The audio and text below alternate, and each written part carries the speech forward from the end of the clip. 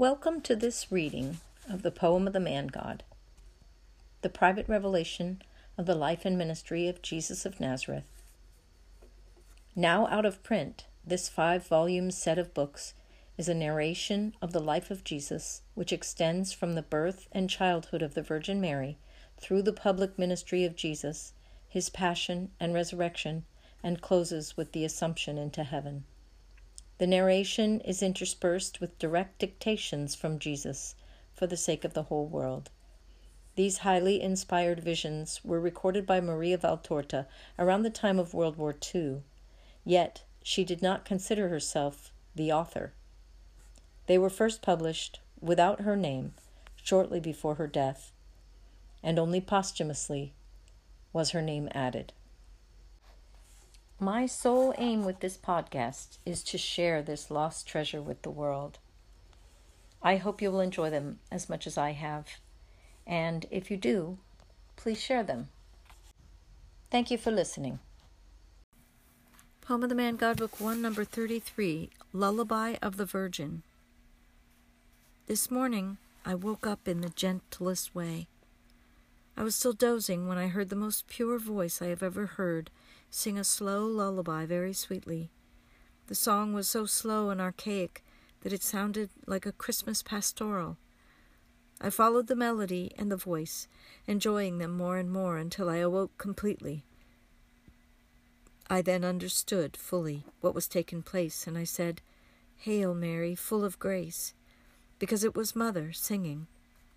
And she raised her voice after saying to me, "I greet you too. Come and be happy."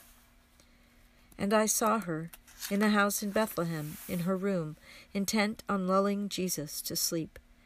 In the room there were Mary's loom and some needlework. I think Mary had stopped working to give the child suck and change his swaddling bands. I should say his clothes, because he was already a few months old. I would say 6 or 8 months at most. Perhaps Mary was thinking of resuming her work after the child had fallen asleep. It was evening. The sun was setting, and there were many small golden clouds in the clear sky. Some herds were going back to their folds, browsing on the last grass of a flowery meadow, and bleating with their heads uplifted. The child was about to fall asleep. He seemed a little restless, as if he had teething trouble or some other pain of childhood. I wrote the song on a piece of paper as well as I could in the dim light of a very early morning, and I will now copy it. Little golden clouds seem the herds of the Lord. On the meadow full of flowers, another herd is watching. But if I had all the herds that exist in the world, the lambkin dearest to me, you would always be. Sleep, sleep, sleep, cry no more. Many glittering stars are twinkling in the sky. May your sweet gentle eyes shed no more tears. Your eyes of sapphire are the stars of my heart. Your tears make me cry, oh, cry no more. Sleep, sleep, sleep, cry no more. All the sparkling angels that in heaven be form a wreath around you, innocent child, enraptured by your face. But you're crying for your mummy, mummy, mummy, mum, to sing your lullaby, lulla, lulla, loo. Sleep, sleep, sleep, cry no more. The sky will soon be red, and dawn will soon be back, and mummy had no rest to ensure you do not cry. Mama, when you awake you call me, son, I will reply. A kiss of life and love I'll give you with my breast. Sleep, sleep, sleep, cry no more. You do need your mummy, also if you dream of heaven. Come, do come under my veil, I will make you sleep. My breast is your pillow, your cradle, my arms. Do not fear, my dear, I'm here with you. Sleep, sleep, sleep, cry no more. I'll always be with you. You're the life of my heart. He is sleeping like a flower, resting on my breast. He is sleeping, be quiet. His father perhaps he sees. and the sight wipes the tears of my sweet Jesus. He sleeps, sleeps, sleeps, and he cries no more. It is impossible to describe the graceful charm of the scene. It is only a mother lulling her little one, but she is that mother, and he is that little one. You can therefore imagine what gracefulness, what love, what purity, what paradise is in this little, great, sweet scene, the memory of which makes me so happy and is confirmed by the melody I continuously sing, so that you may also hear it. But I do not have the most pure, silvery voice of Mary, the virginal voice of the Virgin, and I will sound like a cracked organ. It does not matter.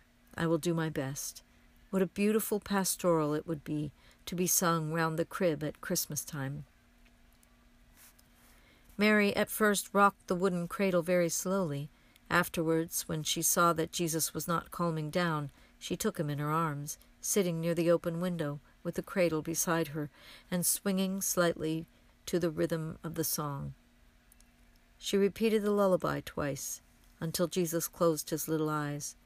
He turned his head round onto his mother's breast and fell asleep thus, his little face resting on the rosy warmth of his mother's breast, one hand also on her breast, near his rosy cheek, the other one relaxed on her lap.